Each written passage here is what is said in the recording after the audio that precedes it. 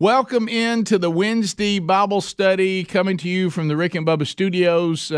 We're excited that you are here. We are continuing our journey through the book of Genesis. We are now in month number 10. And today we will be in Genesis 39. Genesis 39, if you want to go ahead and turn there, or you want to, however you're looking at Scripture, get ready because today we will walk through a lot of things that may be familiar to us, but boy, it's rich again this week. So we'll do that. Now, before we jump into it, I always try to update you. This Bible study is brought to you by themanchurch.com. Let me hit you with those of you that have been praying for Bubba, the other half of the Rick and Bubba show. Today they had the look at all of the pathology stuff, and his doctors really believe, and just want to say thank you for all your prayers, that as of right now they have removed all cancer. They can't find any indication that he has cancer anywhere else in his body, and as we are cautiously optimistic that as well, we can say this with no reservation. As of right now, Mr. Bussey is currently cancer-free. So thank you for your prayers. And they're not going to do any more chemo or anything like that right now. All they're going to do is scan him every 90 days just to be overly cautious. But they didn't see anything that would indicate that he needs any further treatments at this time. So praise God for that. And as Bubba said, praise God if it had gone another way. But we are thankful for that grace, and hopefully that will be the end of that. But some other things that I want to make you aware of that are going on with the ongoing, Jerry, who's been in this Bible study for almost all of the 8 years, he continues to recover at home from his back surgery. So thanks to all of you that are praying about that. And he just continues to recover. It's just a hard thing, but at least he's home now, and is continuing to recover and maybe watching right now. So if you are, hey Jerry. So let's look at some things that are going on with themanchurch.com. First of all, let me hit you with a couple of Man Church opportunities that you can go to a market and see the men's discipleship strategy underway, which you can find at themanchurch.com. On October the 23rd, a couple of them going on that day, Rich Wingo will be in Warrior, Alabama at Crossroads Church. They're deep into the strategy, and this is they're in the second curriculum, and this is their next Man Church, and Rich Wingo will be there. So if you can get there, you can join those men, or if you're part of that church, be sure you get that on your calendar. Also, on October the 23rd, this will be their second Man Church. They just started the curriculum about 10 weeks ago, and I'll be speaking at the church at Liberty Park in Birmingham, Alabama. And I'll be there for their Man Church coming up on the 23rd, and you're welcome to join me for that. Or if you're a member of that church, be sure that you are there. Looking ahead, November the 4th, in here we got men from Valleydale. That's my church, and we're going to have Rich Wingo there. And this is going to be a chili supper as well. As I said many times, only men's ministry would have the idea of filling men full of chili and then go into a worship service.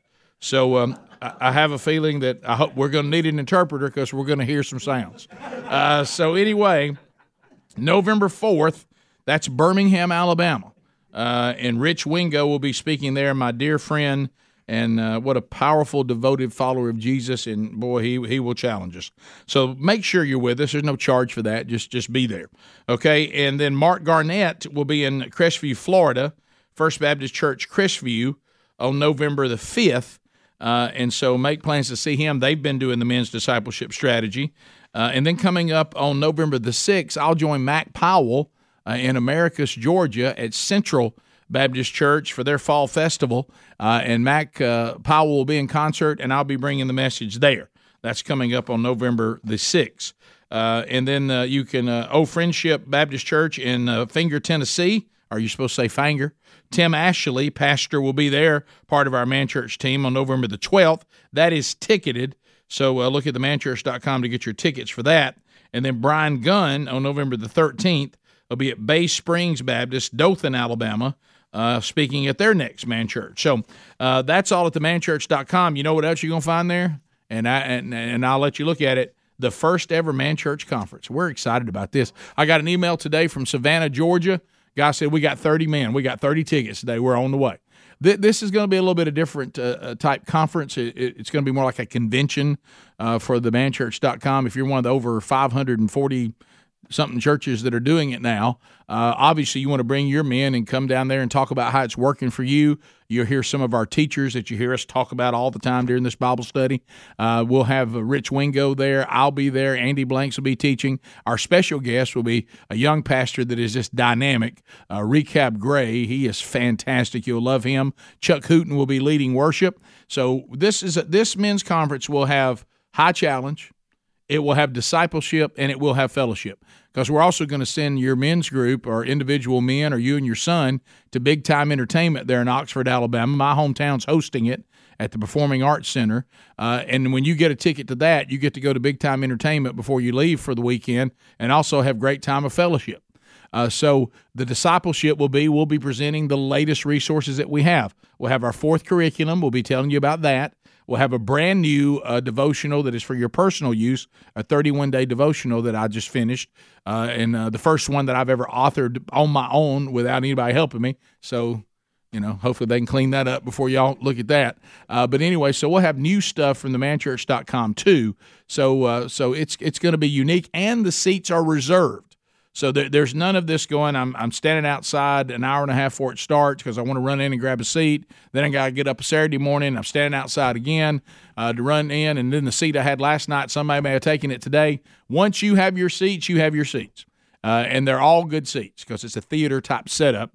So, and it's in my hometown, Oxford, Alabama. That's about halfway between Birmingham, Alabama, and Atlanta, Georgia. So it's a good central location for a lot of you because of our footprint. It may be a trip that you can say, hey, we're going. So go to themanchurch.com. You'll see the logo right there on the homepage. Click on the logo, get your tickets, and I'll see you February the 24th and the 25th in my hometown of Oxford, Alabama. Let's open up in a word of prayer, and let's jump right into Genesis 39. Lord, thank you for today. We're excited about the things you're doing. And we want to be where you're working. And we are excited about the fruit that we continue to see from this Bible study, from this discipleship strategy, just watching you do exactly what you said you would do if we would just simply be obedient. And Lord, I pray today that as we unpack your word, no matter how many times we've heard about this historic event, today we take away either a reminder of something we've heard before, but we need to be reminded of it again, or for some of us, it may be today the day that you adjust something in our life. In the name of Jesus, we pray. Amen. So we're back to talking about Joseph now. We veered off last week, and Moses wanted to tell us what was going on with Judah because of the line of Judah going to Messiah. Now we're back to Joseph, and we know that he has been taken a slave. He has been sold, and Moses is going to update us on what's going on. And today, for the men in the room and the men that are watching, and ladies, of course, that watch, there's benefit for you here too. But we are going to be addressing a problem today that Satan has used since the beginning of time. I don't know how many people here, it doesn't matter, it doesn't make you less a man or more a man, if you're a fan of football. I am. I like football. I don't worship football, but I like football. But as you know, if you're playing defense, if you know anything about how the game works, there's nothing that feels worse to know that the offense has a particular play and an alignment that you can't defend, and anytime they line up in that alignment, they own you, and you know that they can do whatever they want to do with you. It's a terrible feeling. And so at some point, I don't know how many of you are fans or if you've ever played or coached, have you ever just been watching a game going, are we ever going to adjust to this? I mean, every time they get in this alignment and every time I run this play, they're successful. Are we ever going to decide that that's not going to be successful anymore? We need to adjust something. Well, this is something that Satan has been using to destroy men since the fall in the Garden of Eden. And you're going to see this, but we're going to take away things from Scripture today that should be that adjustment. Okay, it should be that adjustment where we're not susceptible to this strategy from Satan anymore involving women. And for women watching this involving, I guess, a man. Anything that takes you into sexual immorality. This is one of the sins in Scripture throughout Scripture, and Paul even finally says, this one you just got to run from. And you're going to see that happening. Flee sexual immorality.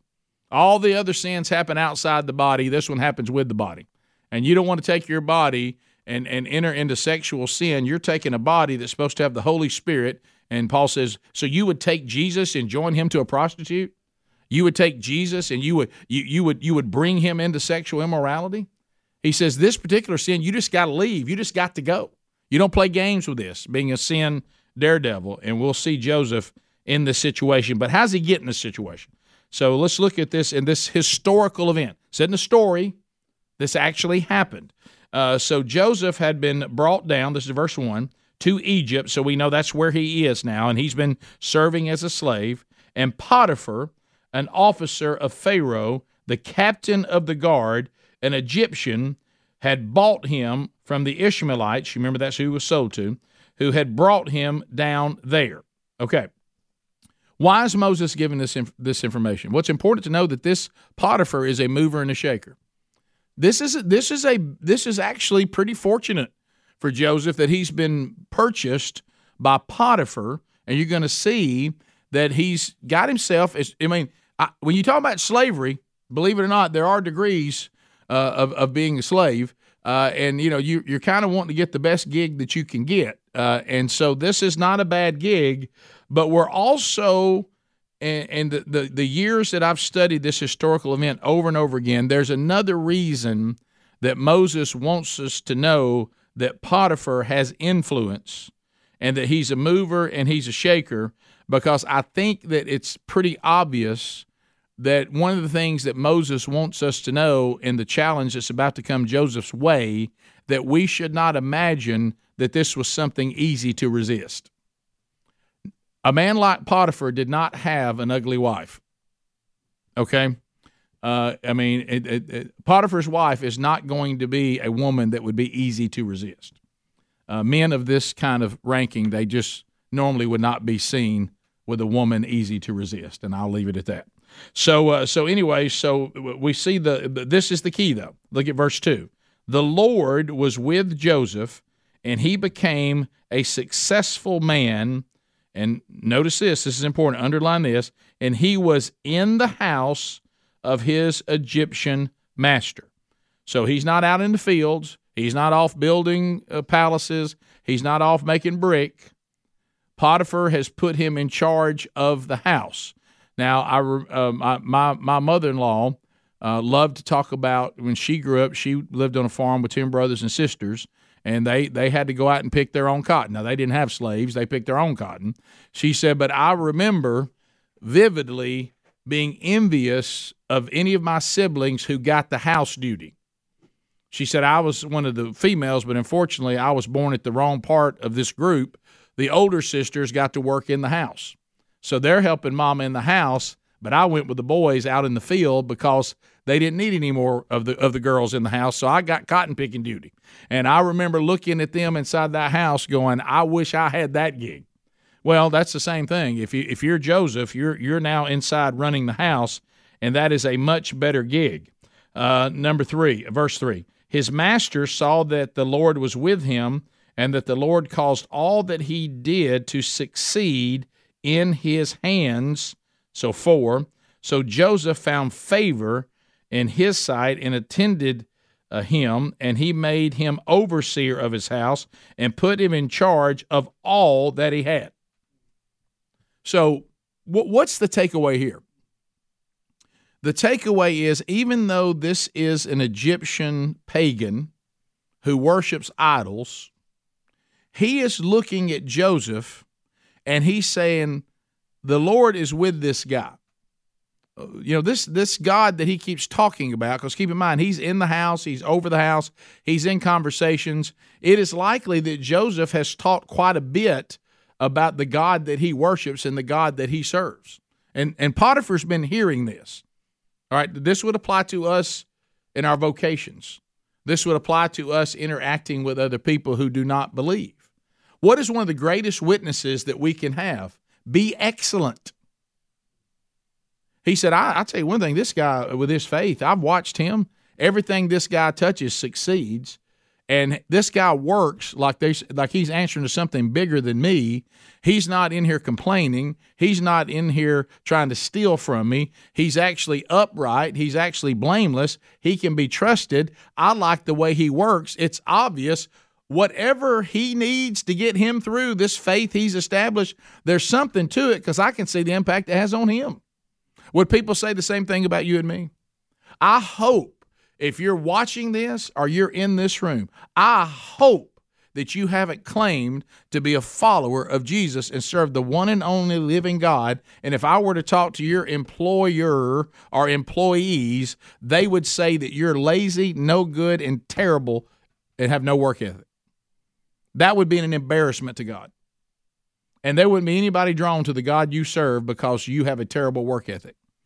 And you're not excellent, and you're lazy, and you cut corners, and you can't be trusted, and you tell people to do one thing while you do another. That would be if you're actually in charge. Let me tell you something. If you want to start an uprising, be the supervisor or be the boss, and you tell the people that work for you to work one way while you work another. Buddy, it builds a resentment. I mean, it is something nobody likes to feel like the person that makes more money than them doesn't work at the same level they do. And so if you claim to be a follower of Christ, everybody I talk to that deals with you should not tell me that you have a bad work ethic and that you're lazy. I should hear from all of us that claim to be followers of Christ that you get after it. And that you're the best of the best at whatever you do. And whatever task somebody has assigned to you, you do it flawlessly. And you do it well. And they look at us and say, I'm going to tell you something, that guy right there has got something I don't have. Because what did Paul tell the church in Colossians? What did he tell the Colossians? Don't work like you're working for men. Colossians 3, what did he say? You work like you're working for the Lord because that's who you're going to answer to. See, think of it that way. It's real easy to be in a situation where you may not like who you work with or who you work for. You may not like them. But what the Bible says is, but you don't answer to them. Please don't embarrass me by being someone that people don't see as a hard worker who gets after it and doesn't have to be, hey, they don't wait to do something till they're told, and they're not a kind of person that won't do what they're told. No, I would never, ever, if you come through, I tell every single person that desires to work at this place or to come intern at this place, I say, number one, do not walk through that door 1 minute late. They want to tell me all the gifts they have, all the talents they have. I said, we can't even get on that. If you can't be at that door, and at the time that you got to be at that door, I want nothing to do with you. Well, how many times can I be late? You know, we say never. Never. Now, there may be something going on with a death in the family, or you may be sick. But even if I hear you had car trouble, I better see. I want a picture of it. But if you're just not getting here because you just aren't doing the job, then you can't work for us. I don't want anything to do with those kind of people. Because if you can't be trusted, just like Scripture says, with the little thing, I can't trust you with the big thing. This show's going to start right on time, whether we're here or not, and you can't miss it. And if you can't handle that, I don't care how talented you are. I'd rather work with people with less talent that I can depend on than people with mega talent you can't depend on. As my daddy taught me, he said, these multi-talented people that don't work hard, here's what he said, they lay awake at night thinking of ways to get you beat. You can't trust them. The talent's no good to you because they can't be trusted. And so God looks at us and says, can I trust you with my kingdom? Wow. You mean everything we do as a witness? That's what I mean. And Scripture says that. And Joseph had passed with flying colors. And this got him a lot of responsibility, and he is living in a way in front of a pagan that the pagan looks at Joseph and says, the Lord is with this guy. The Lord that he hasn't even declared he even believes in.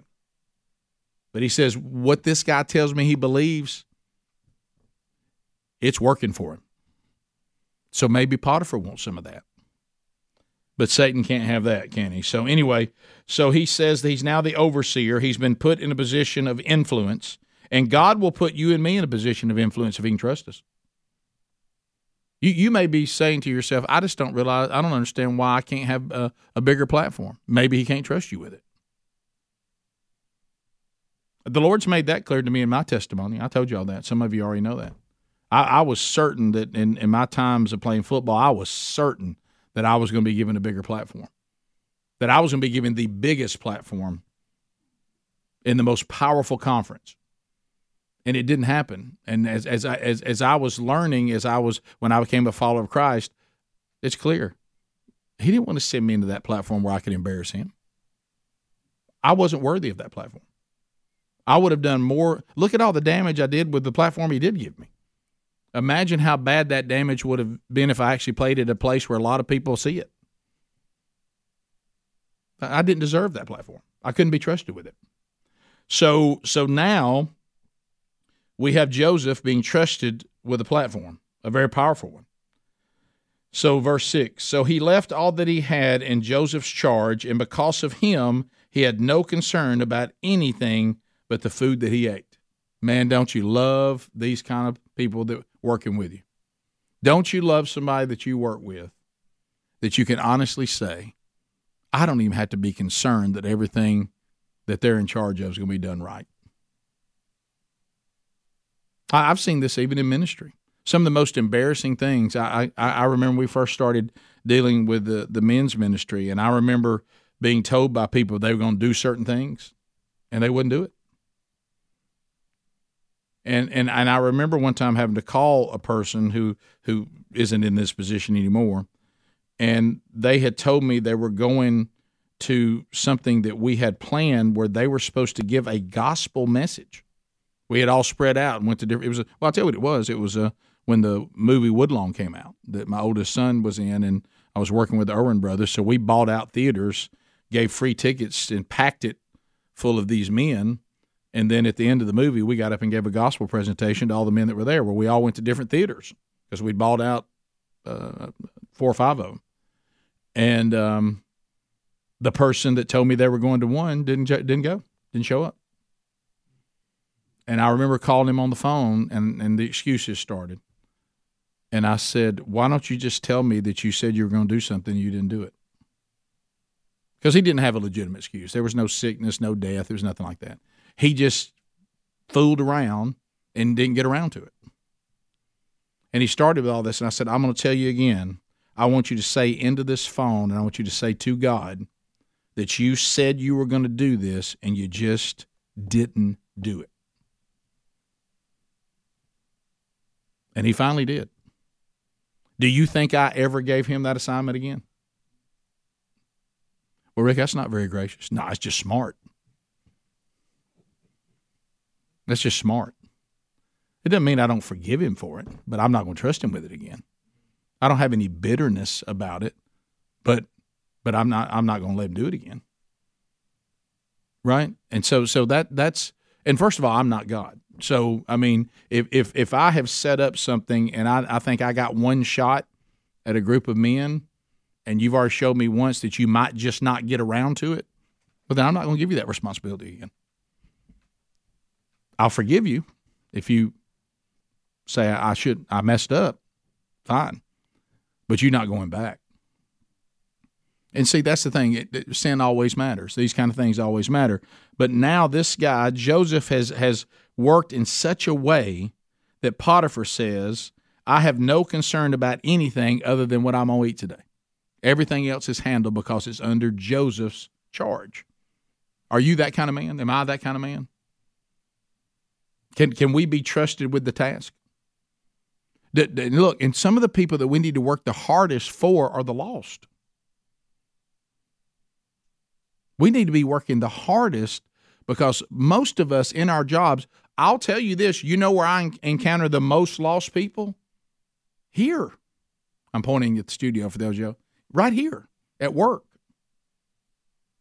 Look, I'm at church a lot. There's certainly some lost people there, but there's not any there that'll admit it openly. At least they're pretending not to be lost. I mean, that's a different atmosphere. When I go home, I'm not with lost people. It's just me and Sherry now. Okay? We mainly fellowship with other followers of Jesus. We don't fellowship with lost people. I'm talking about as far as our social life. So unless I'm on a mission trip, unless I'm doing something that is ministry out in the community, it's right here at work where I encounter lost people every single day. This is where it happens. And so here he is ministering to a pagan by what main way? By being excellent at his job. Now look what happens next. So now this is something that has never been said about me, but in Scripture, it actually says, now Joseph was handsome in form and appearance. Remember I told you way back when we talked about Rebecca and we talked about Rachel and we talked about all this stuff that I said, now you're going to hear that Joseph was a handsome man. Scripture sometimes will just tell you that. Now, this is important here because it means this is why he caught the eye of Potiphar's wife. Okay, that he was easy on the eyes to her. So after a time, his master's wife cast her eyes on Joseph. Moses has already told us why, and said, lie with me. So normally you see that men have a tough enough time with their own pursuits of trying to get some woman to lay with them. That's already a problem with a lot of men. Can you imagine being in a situation where a very beautiful woman comes to you and says, I'm going to make this real easy for you. I want you to lie with me. And you're in her house. And you've been put in charge of that house by her husband. Okay? So, but look at 8. But he refused and said to his master's wife, now this is important, behold, because of me, my master has no concern about anything in the house, and he has put everything that he has in my charge. 9, he is not greater in this house than I am, nor has he kept anything back from me except you. I understand that when he said everything in my house is yours, that he didn't mean you. You're his wife, so I don't have access to you, and I do not have the right to take you from him. That I don't have the right to do. So once again, Joseph was clear. He knew what he could do, and he knew what he couldn't do. And he says, and why? Why do I know that I don't have access to you? Because you are his wife. That's the why. And then he'll give you another one that's even more important next. And I want to say this loud and clear to the women watching this and the men watching this and the men in this room. Leave people's spouses alone. You don't have any business messing with somebody's spouse. Women, you ain't got no business messing with somebody's husband. And men, you don't have any business messing with somebody's wife. That's holy to God. And the marriage bed, Hebrews 13, is to never be defiled. And anybody who does it deserves the wrath of God. You don't do that. And anybody who tries to destroy a marriage will stand in front of God, and you'll answer to him. But then he goes next. So I won't do this because your husband has trusted me with everything. He's trusted me with you. And then here comes the double down. How can I do this great wickedness and sin against God? We're going to hear this theme throughout all of Scripture. That's true repentance. See, you may be thinking to yourself, if you're a person of faith, well, I don't. Rick made one thing clear. I don't need to do this because, man, that's somebody's wife or somebody's husband. And that's certainly a good reason. But that reason doesn't mean anything if that's not holy. Why should you not mess with somebody's spouse? Because it's a sin against God. It's not just a sin against those people. And Joseph says, look, it would have been easy, wouldn't it? Think about it. How we justify sin. Come on, Joseph, this is some guy's got you as a slave. You've been sold by your brothers into slavery. You're down here with the Egyptians. This guy, I mean, yeah, you're in charge of his house, but at the end of it all, he's your master. You're his slave. This is your time to sleep with his wife and get him back. Does God really care if you sleep with some pagan's wife? This is your master. She wants to sleep with you, go ahead. But what did he say? Maybe I can find some way to justify if to Potiphar. Maybe Potiphar's a bad man. Maybe he is a pagan. For all we know, Potiphar may not have been loyal to his own wife. I don't know. People in that position during that time, the men pretty much did whatever they want. But we don't know that. But he says it really doesn't matter. Listen, this is it. It really doesn't matter the situation. It doesn't matter how much I might be able to justify it. It doesn't matter how I've been treated. It doesn't matter if it's fair. I don't do it because I won't do that to God. Because God forbids it. And that's all we need to know. And if we will take that attitude, men and women, if we'll take that attitude, speaking from experience, you're a lot less likely to act on it. It's when you don't have that attitude you keep getting in trouble. It's when you don't have that attitude, speaking from experience. Remember David? You know, we're going to get to, if we kept on through Scripture, we're going to get to David. Apparently, David was not convicted by the fact that he did this to his friend. He was not convicted that he did this to this woman.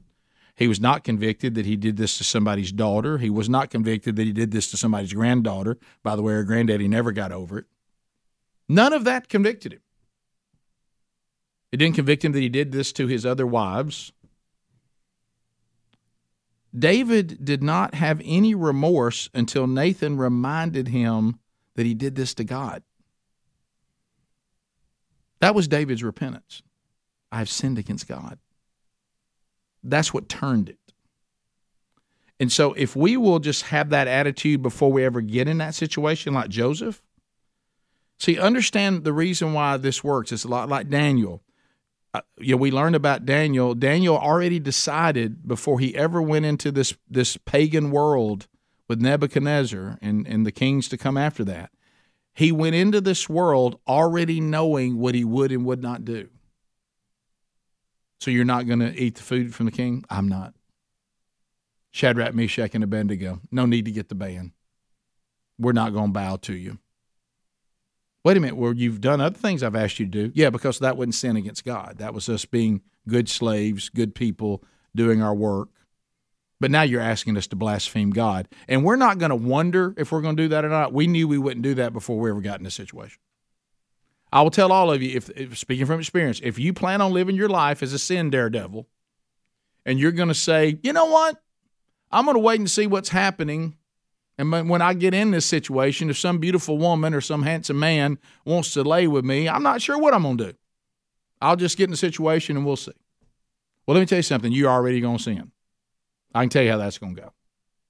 What we have to do is like Joseph's example is, and others like him in Scripture, Joseph knew he wasn't going to sin against God in this way before he was ever in the situation. It's non-negotiable. And you'll see that he really doubles down. Now, is it true that we can do the right thing and the world still make sure we pay a price for it? Yes. If we choose God over the world, it does not mean that the worldly wrath will not still come down on us. Doesn't mean it's going to be fair. Doesn't mean that the world's going to treat you well.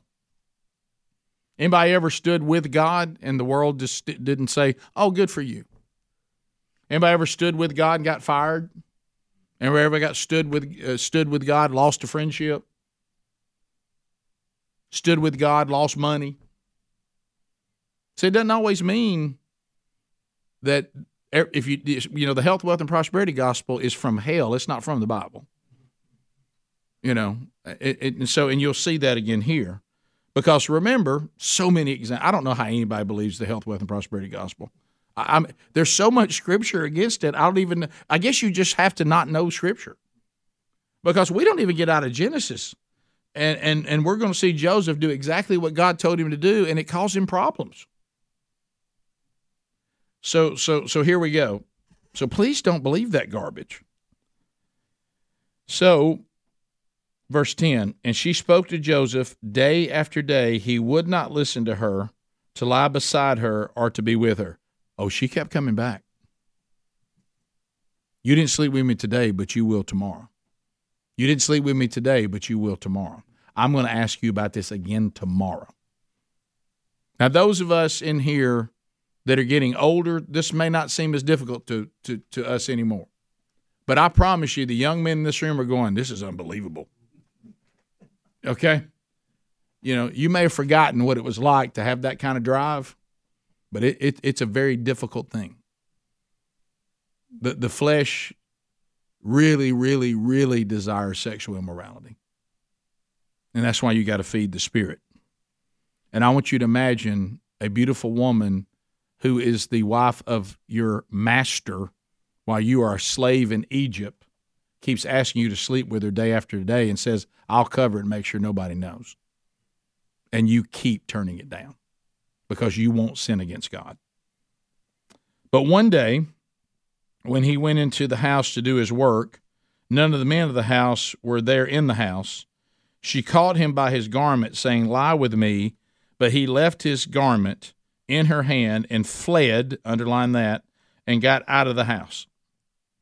So this time she says, I'm going after you. Ain't nobody else here. I'm going to grab you and pull you in this bedroom.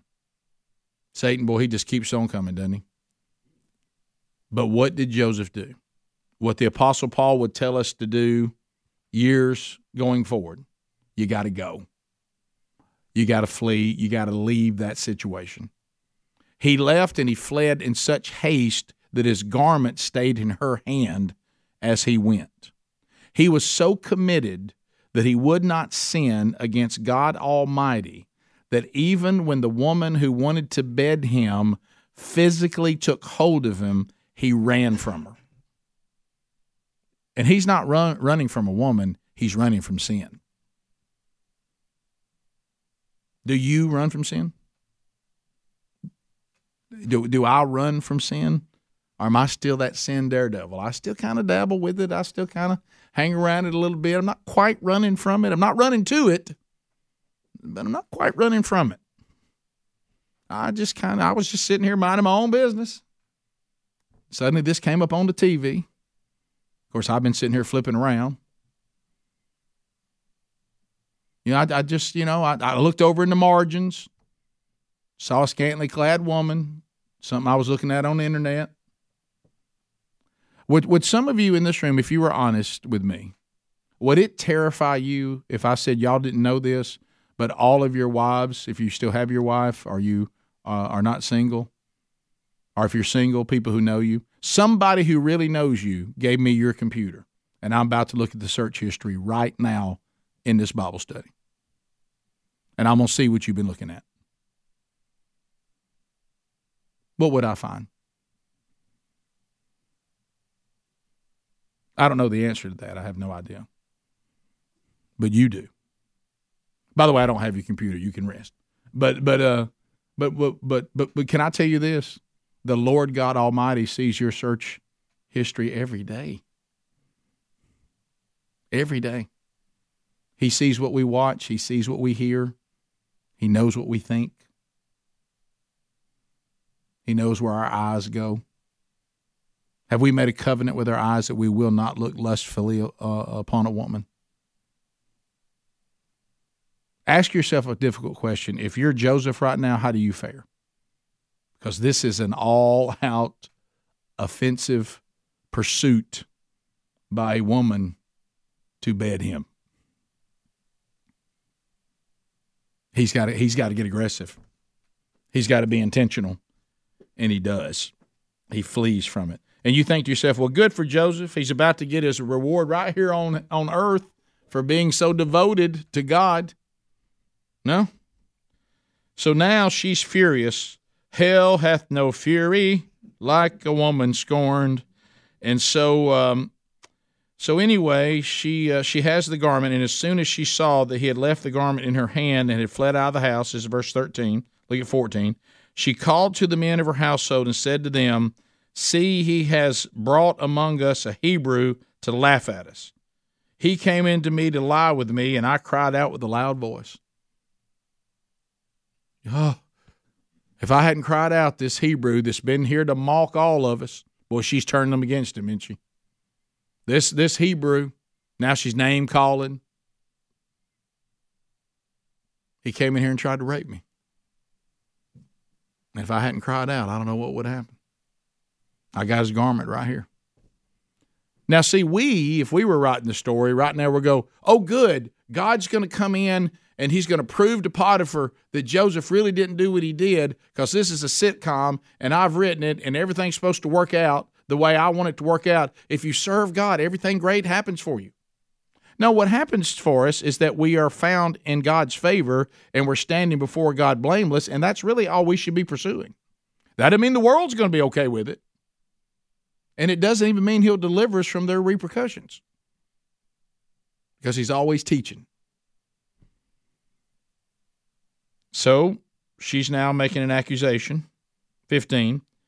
As soon as he heard that I lifted up my voice and cried out, he left his garment beside me and fled and got out of this house. Well, now that part she's got right. Listen to me loud and clear. Some of you are teetering on disaster in the sin category right now. You're watching, you're listening, or you're in the room. Get out of the house. That's figurative. For some of you, it may need to be literal. Whatever it is, go the other way.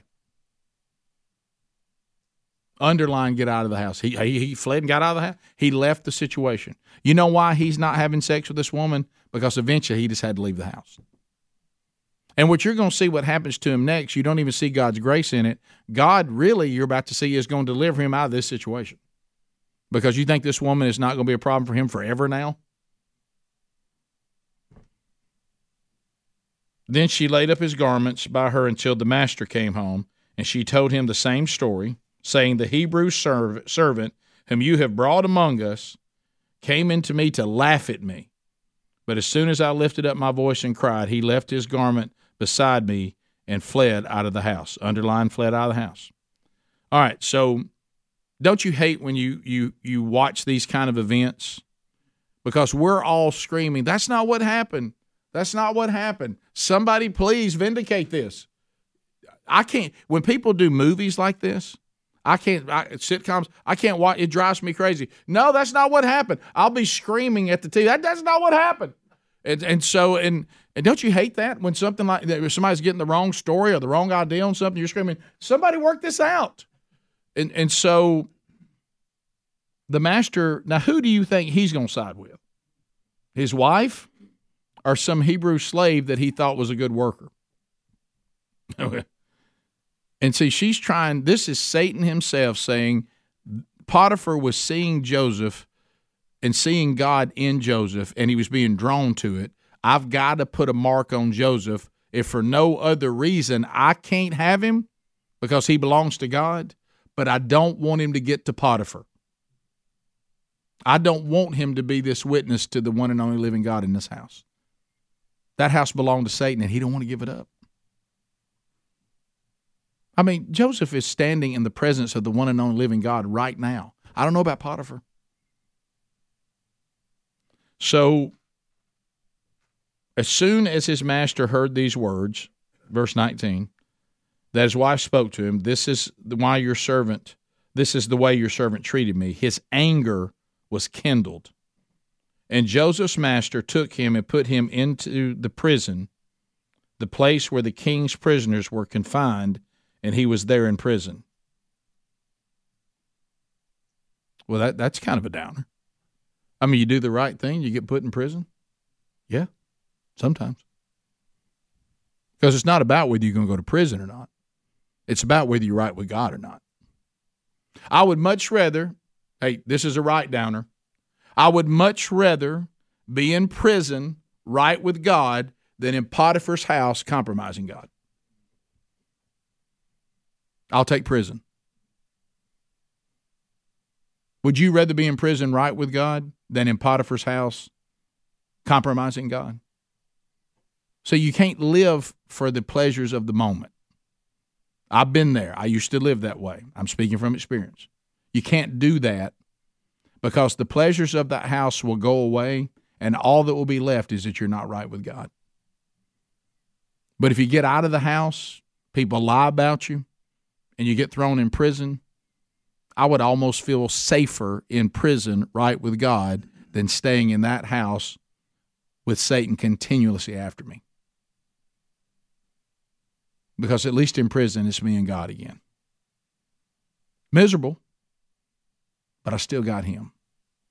And I'm still sitting there in prison in front of him and him looking at me saying, well done. You didn't compromise me. You passed the test that I allowed to happen. You think that God couldn't keep Potiphar's wife off Joseph? Of course he could. He tested him. Y'all okay with that? That God allows us to be tested? He doesn't tempt us to sin, but he does allow us to be tested. Why? To see if we can be trusted. To see if we are really what we claim to be. And Joseph passed the test, and you just got to know that you can pass the test and still be in prison. I just want to love you enough to tell you the truth. Look at 21, to the point that I was just making. But the Lord. Another one of these but God statements. Yeah, the master's mad at me. He believes his wife. He believes horrible things about me. I've been put in prison. My goodness, I'm in the place where the king's prisoners are confined. I'm there in prison. 21. But the Lord was with Joseph and showed him steadfast love and gave him favor in the sight of the keeper of the prison. That gives me chills. Hey, you're in prison, but I'm still going to cut you some slack. I'm going to get to the person that could really abuse you, and I'm going to win him over to you. Even in prison, the fact that the Lord was so with Joseph, even the keeper of the prison began to like him, just like Potiphar did. And it wasn't Joseph that everybody kept being drawn to. It was the Lord with Joseph. Remember we said when we become a new creation in the new covenant, it's now Rick in Christ?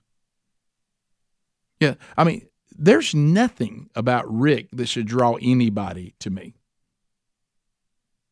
But there's everything about Christ that should draw somebody to us. I'll be honest with you, me without Christ, you wouldn't want anything to do with. I might show you a good time for a few hours, but sooner or later you would regret knowing me. But in Christ, I can point you to what he can do for you.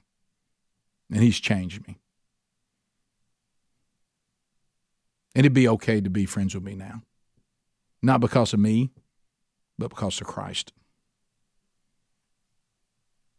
And even this keeper of the prison was used by God, I love this, and to continue to show Joseph what? His steadfast love.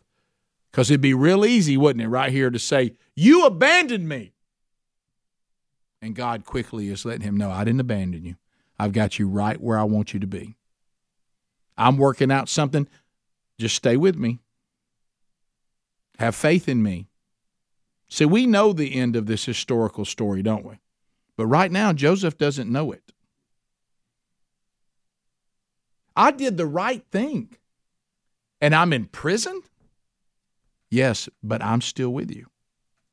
and I'm going to pour out my steadfast love on you even in prison because I'm doing something.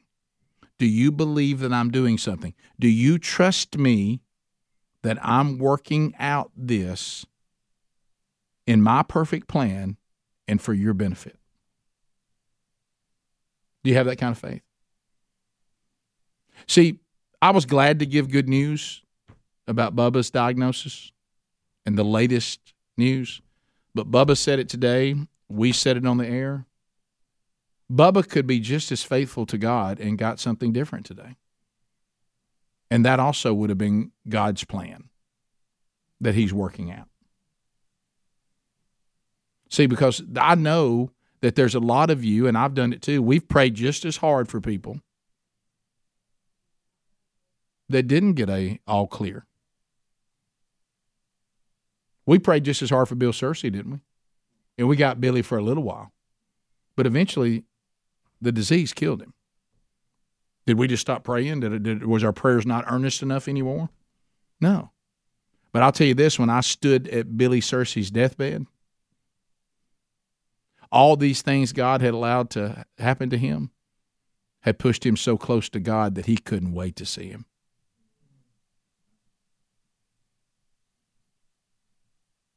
And he died exactly when God thought it was best that he die.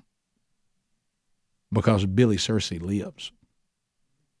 And Bubba got a great, but I'm going to tell you, Bubba's not going to ever live here the way he'll live there. And sometimes God says, I just need you to keep working a little longer. But the rest will come. Really, Bubba's diagnosis today, you know what it was? You still got work to do. But the day will come when our work will be over. Even when he comes to get us, or this old earth suit finally withers away. And it will wither away. So even in prison, we still have a deliverer. Somebody say amen. 22, and the keeper of the prison put Joseph in charge of all the prisoners, does this sound familiar? Who were in the prison. Whatever was done there, he was the one who did it. The keeper of the prison paid no attention to anything that was in Joseph's charge because the Lord was with him. And whatever he did, the Lord made it succeed. The exact same narrative about Joseph is now being walked out in prison that was walked out in Potiphar's house. Okay, so this is our final thing, then we're done. So what is God telling us in this last little bit?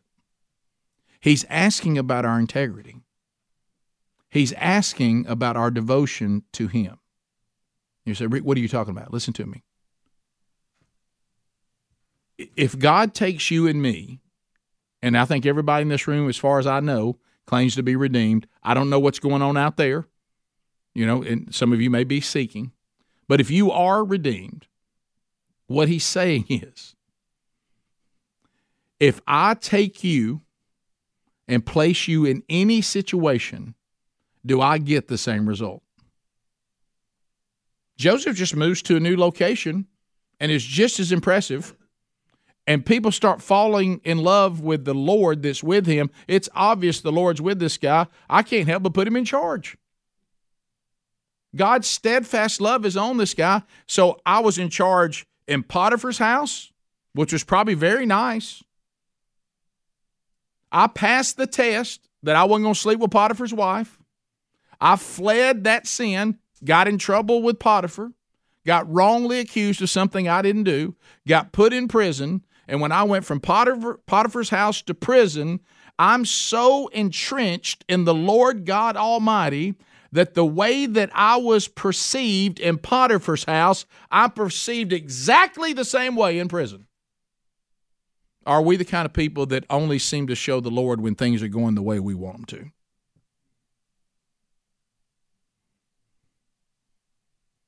Or whether we're in prison or whether we're in Potiphar's house, we got the exact same attitude. Because no matter what's happening to us on earth, the Lord's still with us. The Lord's still with us. So it really makes it, when I remember the whole deal that Sherry and I have gone through and we went through with Bronner's death, I remember, honestly, and this is God, this isn't me, this is God. Sherry's the same way. I didn't even remotely think that my relationship with God was riding on whether Bronner lived or died. It just wasn't.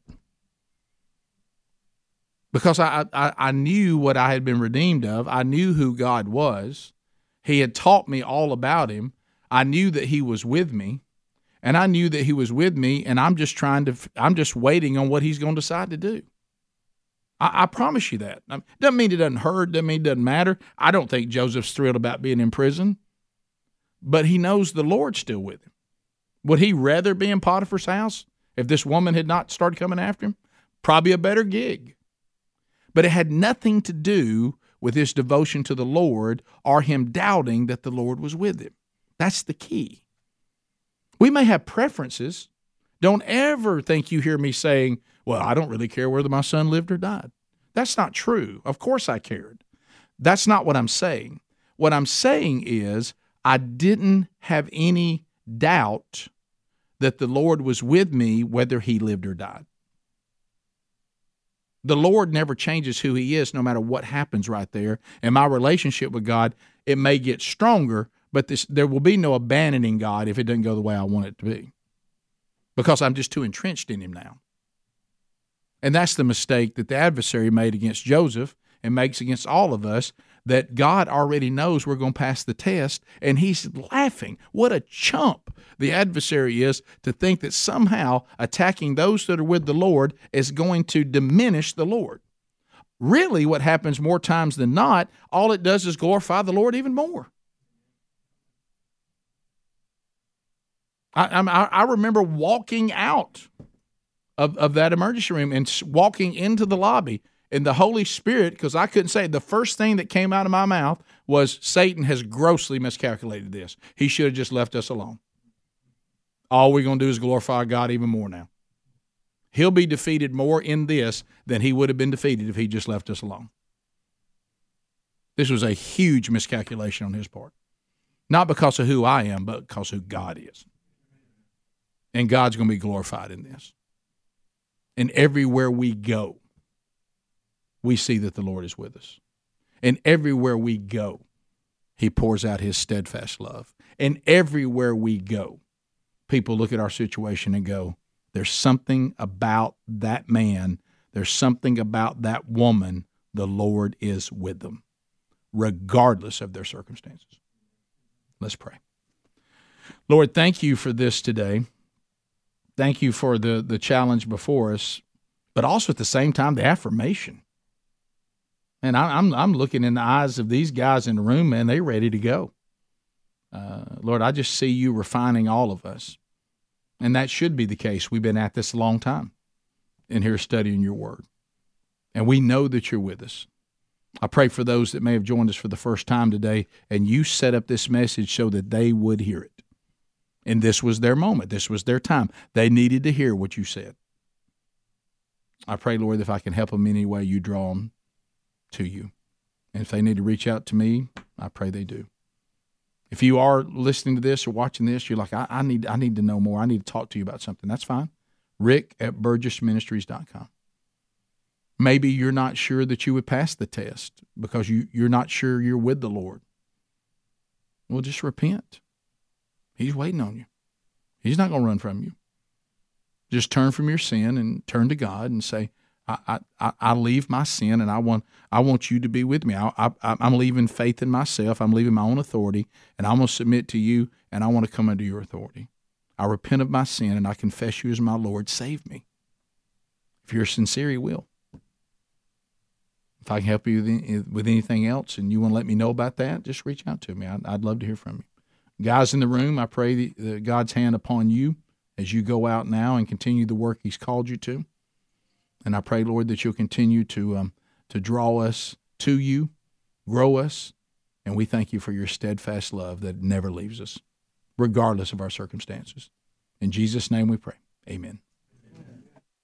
Thanks for being with us.